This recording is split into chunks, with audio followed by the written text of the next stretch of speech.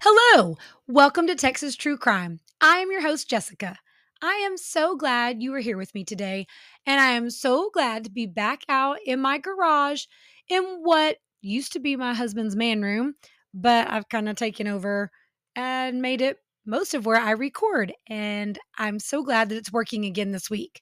I don't know what the deal was, but glad to be back in my regular spot.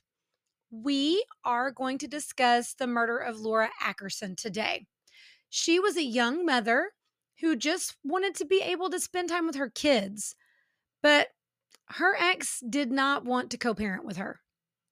And this is one of those episodes that to me, you never listen to a true crime episode and are happy about the ending, or at least not usually. We did get to talk about Melissa Highsmith, who found her mother after being abducted for all those years. But usually it's not a happy ending, and usually they don't make you feel warm and fuzzy at the end.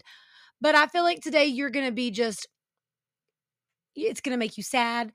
And you're also just going to want to go find this guy and punch him in the throat.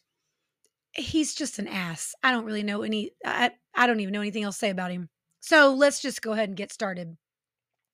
Laura Ackerson was born on April 30th, 1984, to Roger and Brenda Ackerson in Hastings, Michigan.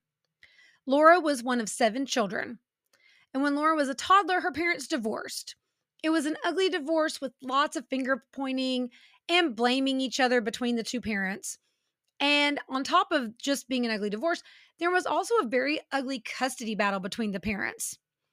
So it extended throughout Laura's childhood. It wasn't just like her parents divorced as a toddler and it didn't have any lasting impact on her. But because her parents' divorce was so acrimonious and then the custody battle was so drawn out, it really did have a long lasting effect on her. And the situation clouded Laura's judgment about relationships even into her teens and adulthood. When Laura was 20, she moved to Youngsville, North Carolina to live with her brother Jason.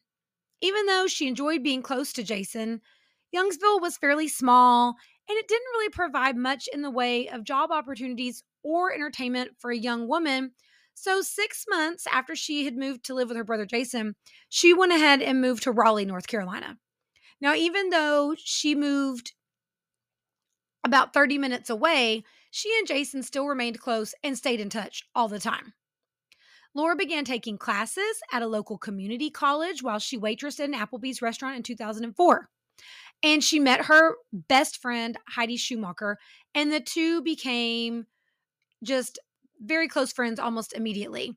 And along with their friendship, Laura also became very close to Heidi's family.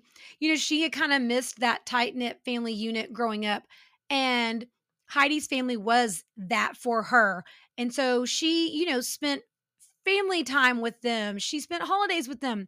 They really became her second family that she had craved as a child.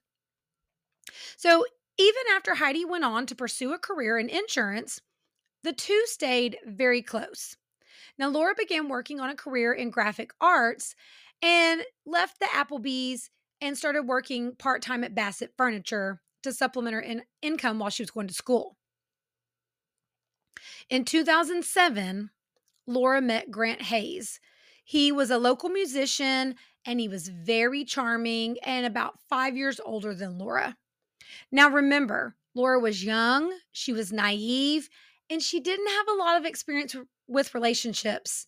And when she called her brother, Jason, to tell him that she'd met a great new guy, Jason was a little dubious about it because Laura's picker was a little broken, guys.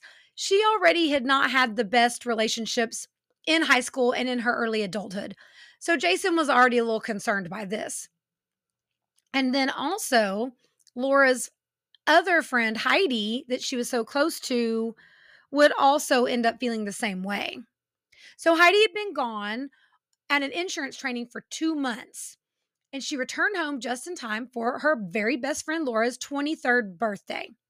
When the two friends got together for Laura's birthday celebration at a local Italian restaurant, Heidi could tell that Laura was very excited to share some news with her. She said just her whole body was humming with excitement. She was so happy and she hadn't seen her friend like that in a long time. So they'd barely been seated at the Italian restaurant when Laura just blurted out, "Surprise, I got married." Now Heidi was very taken aback by this announcement because she hadn't even really heard about a guy or anything, but she did her best to hide her unease at how quickly all this happened and just said, "Well, congratulations." Because, she didn't want to rain on Laura's parade. But just like Jason, Heidi was really worried about who this was that Laura had so quickly fallen in love with and was ready to get married already. Now, Grant was performing at the restaurant that night, and Laura introduced him to her friend that night in the parking lot after his set was over. And Heidi was not impressed and immediately got an off feeling about Grant. And she was right to feel that way. Now, Grant had a very troubled past, but he kept that hidden from Laura. When Grant was only 18, he married a woman named Emily Lubbers. And Grant used her as his inspiration for a lot of his very early songs that he wrote. But Grant didn't like to work. And in fact, he really thought that most jobs were just beneath him. And his marriage soon fell apart because his wife did not want to be the person paying all the bills and fully supporting him.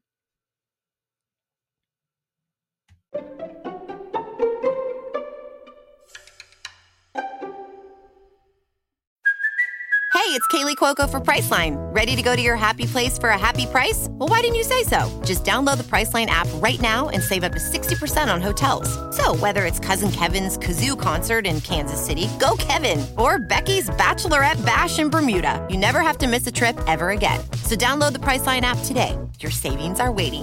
Go to your happy place for a happy price.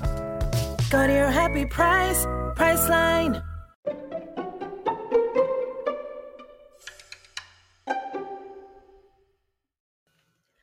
When the couple divorced, Grant became depressed and sought treatment. He was diagnosed with bipolar disorder and also treated for depression. For a time, Grant took his medications as prescribed and seemed to be doing okay. But he soon became obsessed with Tupac Shakur and began quoting Tupac lyrics like some people quote scripture from the Bible.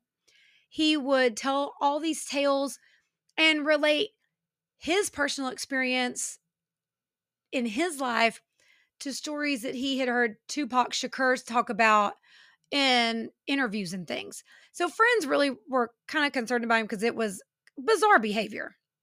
He also got heavily into drugs and alcohol. He first started smoking marijuana and then moved on to heroin and cocaine. But the turning point was when someone introduced him to 2CE, a synthetic hallucinogenic that is much stronger than LSD. And Grant was hooked immediately. He loved the hallucinations that the drug gave him. And in fact, he got to where he spent most of his day high.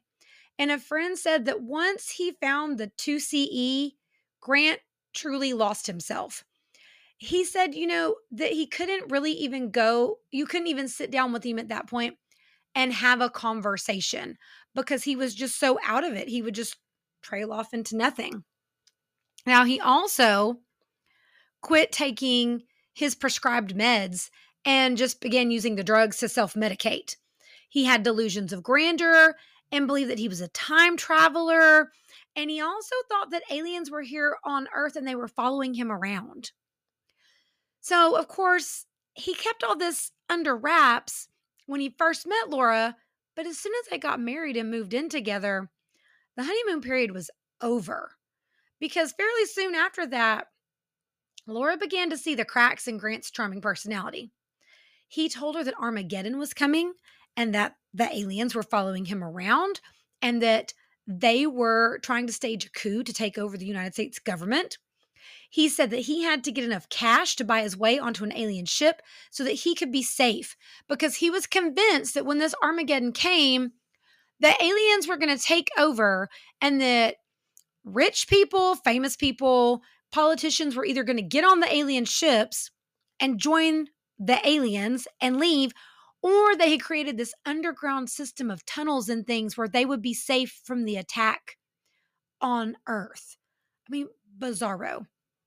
But Laura also knew that she couldn't disagree with him or call him out on it because she'd already seen that when he was like this, his temper was very volatile. So she tried to make the best of things and hoped that it was going to get better.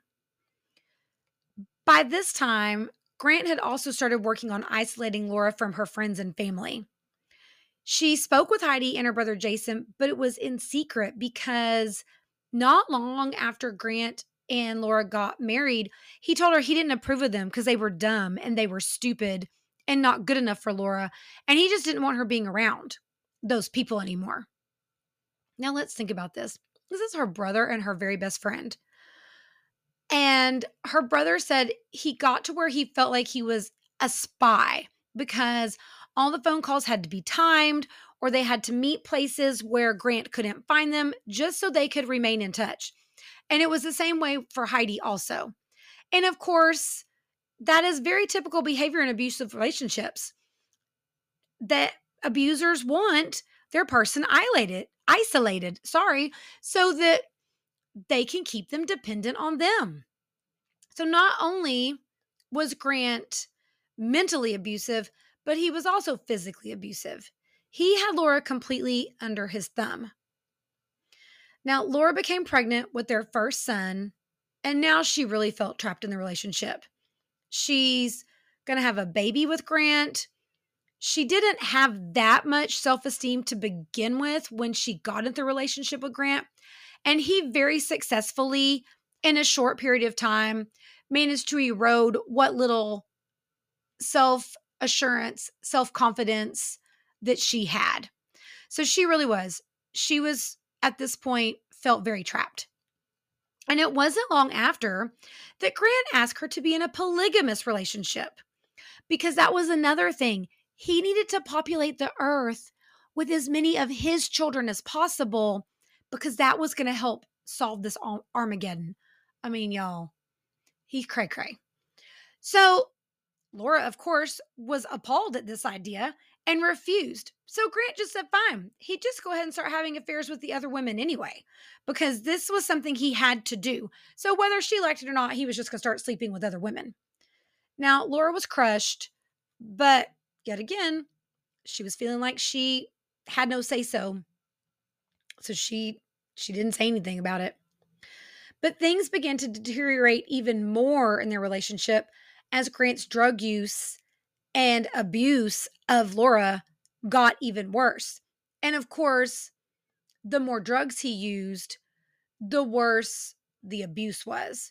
And it really had gotten to where, they didn't have a lot to begin with. He's a struggling musician and he refused to get any other kind of real job. And Laura was supposed to have a job, but then he wanted her at his beck and call. So they had practically nothing. And then he's blowing all of his money on drugs. It was a dire situation. But Grant met this guy and he really liked Grant's music. He liked the vibe. And so he offered Grant a chance to go to the Virgin Islands to pursue his music career there. And Grant thought that his style of music was going to be better suited to the Virgin Islands because he kind of had a reggae style. So he thought it would go better. So Grant agreed and they thought it was going to help them out. But Laura remained in Raleigh, North Carolina with their son because they had a newborn. So she was like, I really need to stay here where his pediatrician is, where his doctors are, instead of just picking up and moving to St. Thomas in the Virgin Islands. Well, of course, Grant just thought that meant it was prime time for him. While he was there, he started an affair with a woman named Amanda. And he told Laura that there was nothing between them. Amanda was just nice and did his laundry and fed him all the time. Right, because women are just waiting around to do your laundry and feed you. Whatever. While Grant was in the islands, Laura finally got up the nerve to leave Grant. He was gone. She didn't feel like he had as much control over her. And so she called her friend Heidi to ask her for help. Heidi, of course, was thrilled at this. And they made a plan to get Laura away from Raleigh. And she was going to go and spend some time with Heidi's parents. And she was going to stay with them for a little bit until they figured out what she could do. But at least she would be out of the apartment where she and Grant had lived and making a plan. But Laura started feeling sick. And so Heidi took her to Planned Parenthood, and Laura found out that she was pregnant again with the couple's second son. So Laura decided the best thing to do was to try to make it work with Grant. So she called him and told him that she was pregnant and that she was coming to be with him in St. John. He was thrilled with this and told her that he would break things off with that other woman and it was done. Well, we all know where this is going. He never quit seeing this woman. Well, as soon as Laura got to St. Thomas, things were just as bad on the island as they were in North Carolina. Their second son was born and he was very sick. He actually had a birth defect that became very life threatening, and he needed a very extensive surgery where they had to put a stent in between his kidney and his bladder. So things were bad on the island. So Laura went back to Raleigh because that was where the surgery could be done safely and with the baby's doctors and everything. So Laura left Grant on the island where Grant's just living it up, acting like he has no responsibilities. And he's still with Amanda. Remember her, the one who just does his laundry and feeds him for the fun of it? Well, Laura moved into a rental property owned by Grant's parents, and they didn't charge her any rent. They just asked her to please clean the daycare center that they owned. Would she please just clean it at night? And if she would do that, then she could live in their rental property for free. Now, Grant's parents also recognized his problems, and they told her that she needed to get away from him. So his family also recognized that everything was bad and that he just was not really a part of reality, you know? So in 2009, Laura officially split from Grant, and an ugly custody battle began in 2010. Now, Grant married Amanda, island lady, in April of 2010. And by June of 2010, Grant was awarded temporary custody of both of their young sons. At the time, and I know everyone's going, what? How is this even possible? Well, here's the thing. Laura was unemployed, and Grant was technically employed and seemed to be the more stable of the two parents.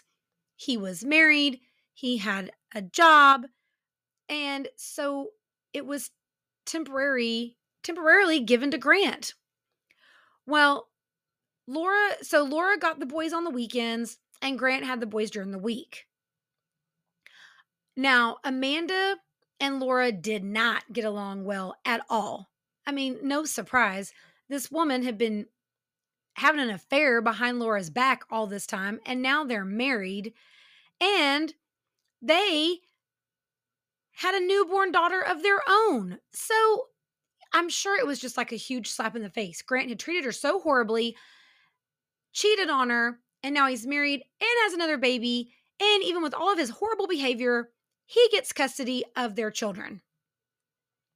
So because Laura and Amanda were not on good terms, instead of meeting at each other's houses, Laura and Grant would meet every Friday at 5 o'clock at a gas station in Wilson, North Carolina, to make the custody exchange with the boys. Now, Laura had been working very hard to get her boys back. She had started her own marketing business with a friend named Siobhan Mathis, and she was also attending college at Lenore Community College, working on some more things so that she could get her life even more stable so that she could get custody of her boys. And she didn't even necessarily want full custody, but she at least wanted joint custody so that she had equal rights with her children.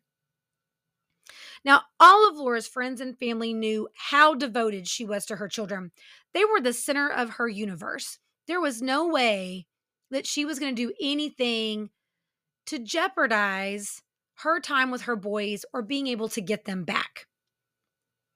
And Laura felt pretty confident that she was going to get either joint custody or even possibly full custody of the boys at their upcoming custody hearing that was scheduled for August 15th, 2011.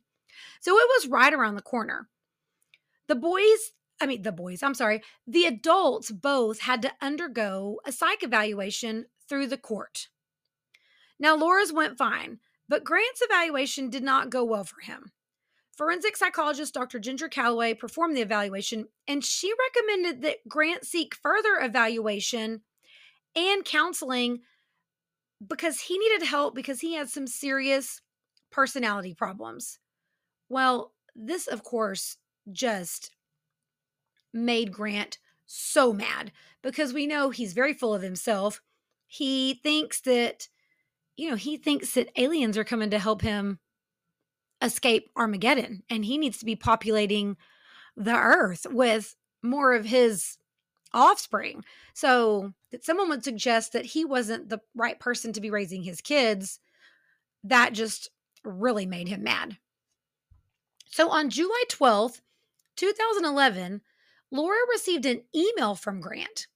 He asked her if she would like to see the boys for a midweek visit. Now, this was very unusual for Grant. He never offered any bits of kindness to Laura, and sure, never let her have midweek visits. But of course, she jumped at the chance to see her boys in the middle of the week. The other thing that was interesting about this was that instead of meeting at the gas station, he said, just come to the apartment to pick the boys up. There's no need for us to drive to the gas station. So this caught her off guard, but Laura was hopeful, and she took this as a good positive sign that things were getting better. So she said yes. Laura told her friend and business partner, Siobhan Mathis, that she was going to see the boys that afternoon, and then they scheduled a meeting for later that night at 9 o'clock. But Laura never showed up for the meeting. And Siobhan knew that this was not like Laura at all and became very concerned for her friend, especially when she tried to get in touch with Laura and couldn't even reach her by phone. So on July 13th, the next day, when she didn't also show up for work in person, Siobhan reported her missing. The police began the search for Laura right away. Luckily, this wasn't one of those times where they said, oh, she'll turn up. They began the search right away. And they knew that Grant Hayes was the last person to see Laura alive, so they started with him. Now, Grant claimed that Laura arrived at the apartment at 6:30 that evening, picked up the boys, and dropped them off at 9:30 that night. Investigators did not mess around. They obtained Laura's phone records immediately and then were suspicious of Grant right away. You see, her phone records showed that she made her last phone call at 4:19 p.m. on July 12th, the day she was supposed to pick up the boys. And she left a message for her friend Siobhan. And in that message, she said that she was on her way to pick up the boys and that she should see her later that evening. Now, with that timeline at 4:19, that meant that Laura should have arrived to pick the boys up at 5, not 6:30. So that already created a pretty significant gap in the timeline. Well, 6 days later, Laura didn't show up. Obviously, that we wouldn't be having this podcast, would we? So 6 days later, Laura's car was found in an apartment complex parking lot not far from Grant and Amanda's apartment. And I will post a picture from Google Maps to show you just how close the apartment complex parking lot was from where Grant and Amanda's apartment was. It was definitely walking distance if you wanted to park a car and then walk back over to your own house. It would have been very easy to do. Another thing that caught detectives' attention about where her car was found was that Grant and Laura had actually lived in that apartment complex before they separated. So it was a spot that Grant was very familiar with. Officers searched the car and it was surprisingly clean. In fact, the text said that it appeared to have been wiped down before it was left there. And I don't know about y'all, but I have 2 kids. Laura had 2 kids. There is always stuff left in my car. I can wipe it down, and if they are in there for 2 seconds or 2 hours, there is stuff left in that car. So for it to be clean like that, that's shocking. So on July 20th, 2011, a search warrant was issued for Grant and Amanda's apartment. Detectives called Grant to ask if they could come to his apartment, but he said no because they were out of town on vacation. So police went over to the apartment complex anyway and asked the manager to let them in. And as soon as the door was opened, the team was hit with the smell of bleach. So, of course, right away, investigators, warning bells everywhere, right? Well, right next to the front door was a large bleach stain on the carpet. And as the investigators made it through the apartment, they only became more suspicious. The bathroom was completely spotless and empty. And the smell of bleach was even stronger in the bathroom than it had been when they first walked in the apartment. There was no shower curtain, no shower rod. There were no towels or bath mats of any kind in the bathroom. And also, no shampoo, no conditioner, no soap, nothing in the bathtub. The bathroom was bare. All the normal things that you would think of where a family lives in a house, lives in an apartment, shares a bathroom, it was all missing. And investigators found it very odd that the bathroom was so spotlessly clean, but the rest of the apartment did not match that level of cleanliness. So it wasn't like there was just some fanatic who, Grant or Amanda were just fanatics and cleaned their apartment religiously. It was just that one area. So when Tex processed the bathroom, there wasn't a hair, there wasn't a drop of blood, not even one tiny bit of DNA in there. And kind of back to what I said about the car. There wasn't even anything from the family. So, 2 adults, 3 kids, they're all using the bathroom. There's nothing in there. I mean, there's always a sign of us at my house. 2 kids, a husband, 2 dogs. It doesn't matter if you clean every single second of the day. There's always a sign that someone's been there. Now, another thing that seemed very conspicuous was in the kitchen, they found a handwritten note just left out on the counter in plain sight. And it said that Laura was giving complete custody to Grant and Amanda for $25,000.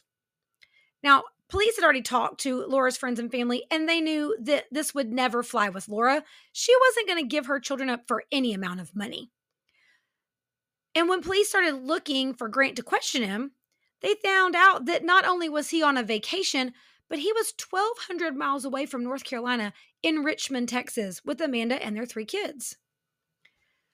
Now, don't you think it's odd that they have these young children? One of them is a 1-month-old baby, and his ex is missing, and they just decide they're going to hop in the car and drive down to Texas.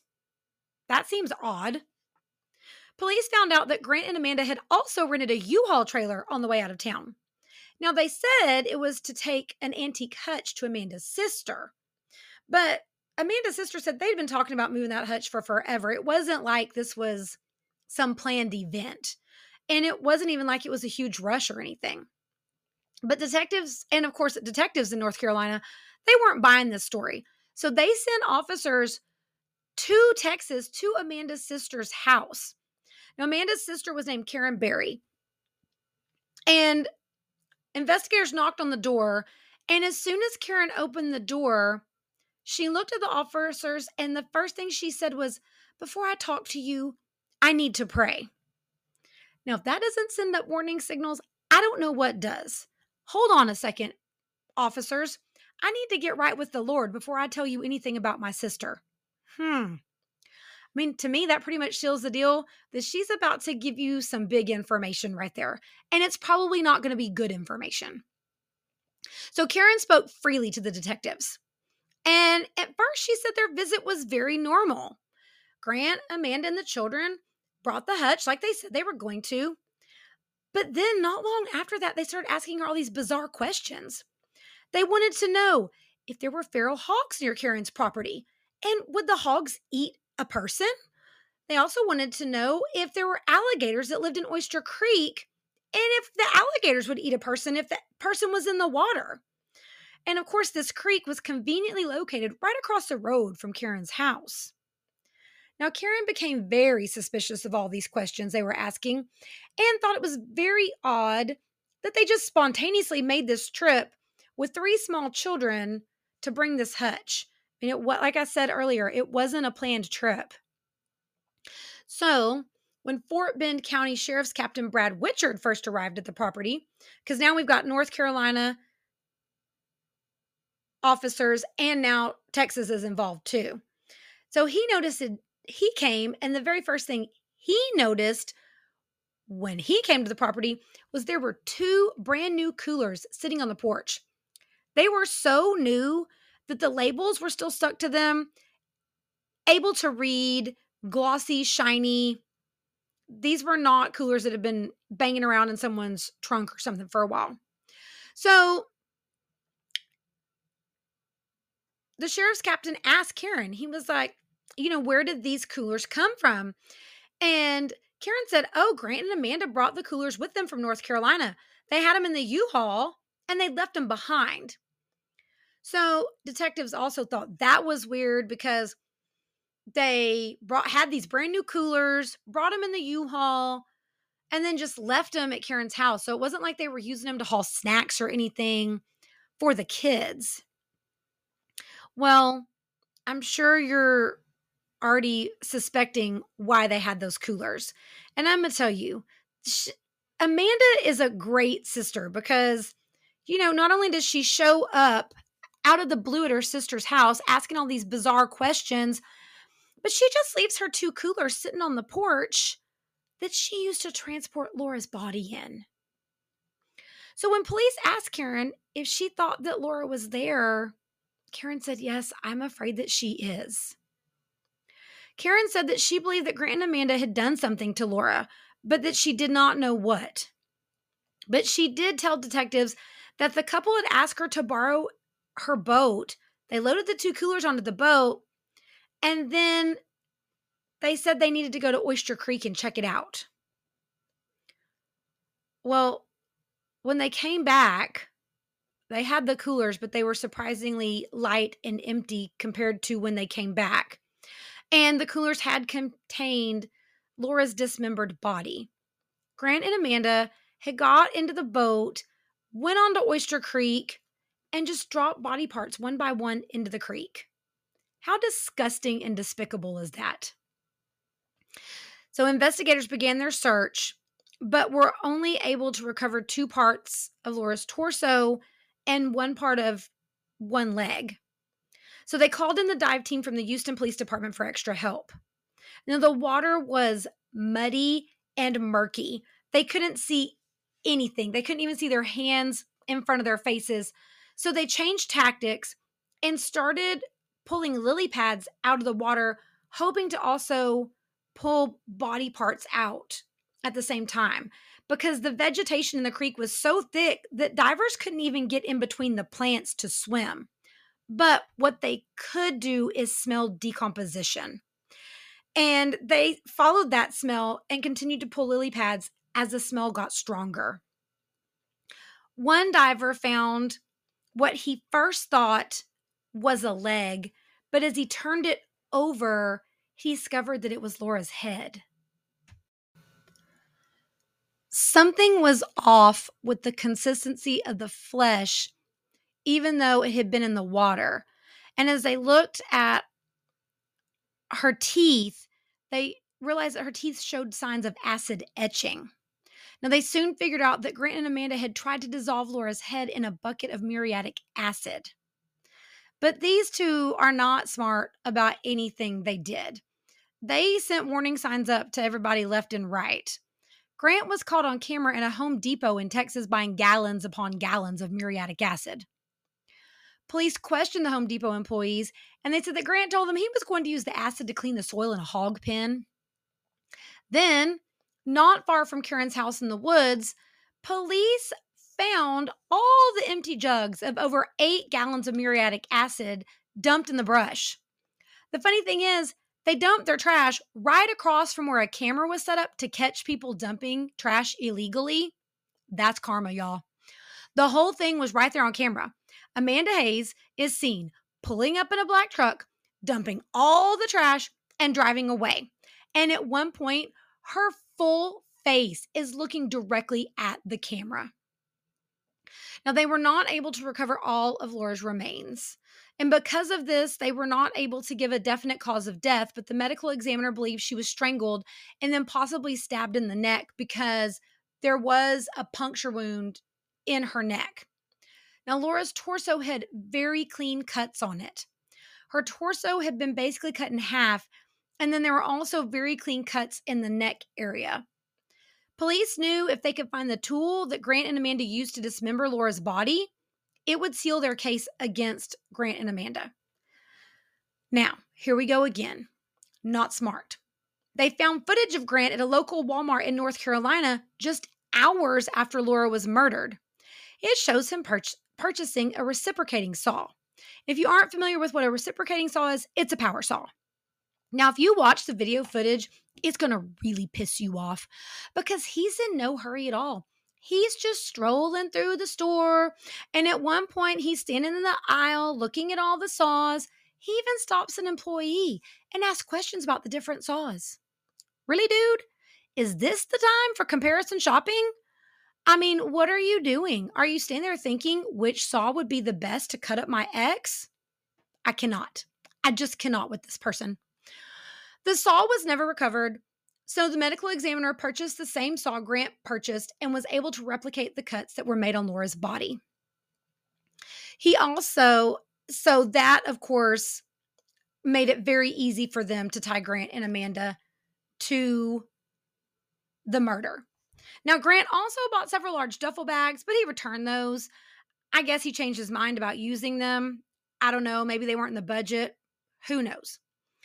And then, of course, there's footage of him buying the coolers, too.